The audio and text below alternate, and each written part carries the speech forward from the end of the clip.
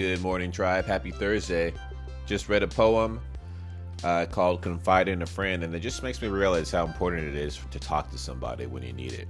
And the poem goes like this. When you're tired and worn at the close of day, and things just don't seem to be going your way, when even your patience has come to an end, try taking time out and confide in a friend.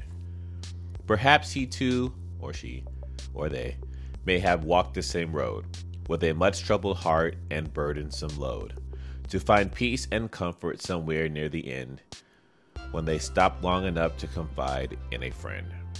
For then are most welcome a few words of cheer, for someone who willingly lends you an ear.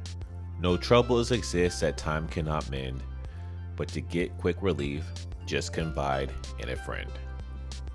Have a good rest of the day, tribe.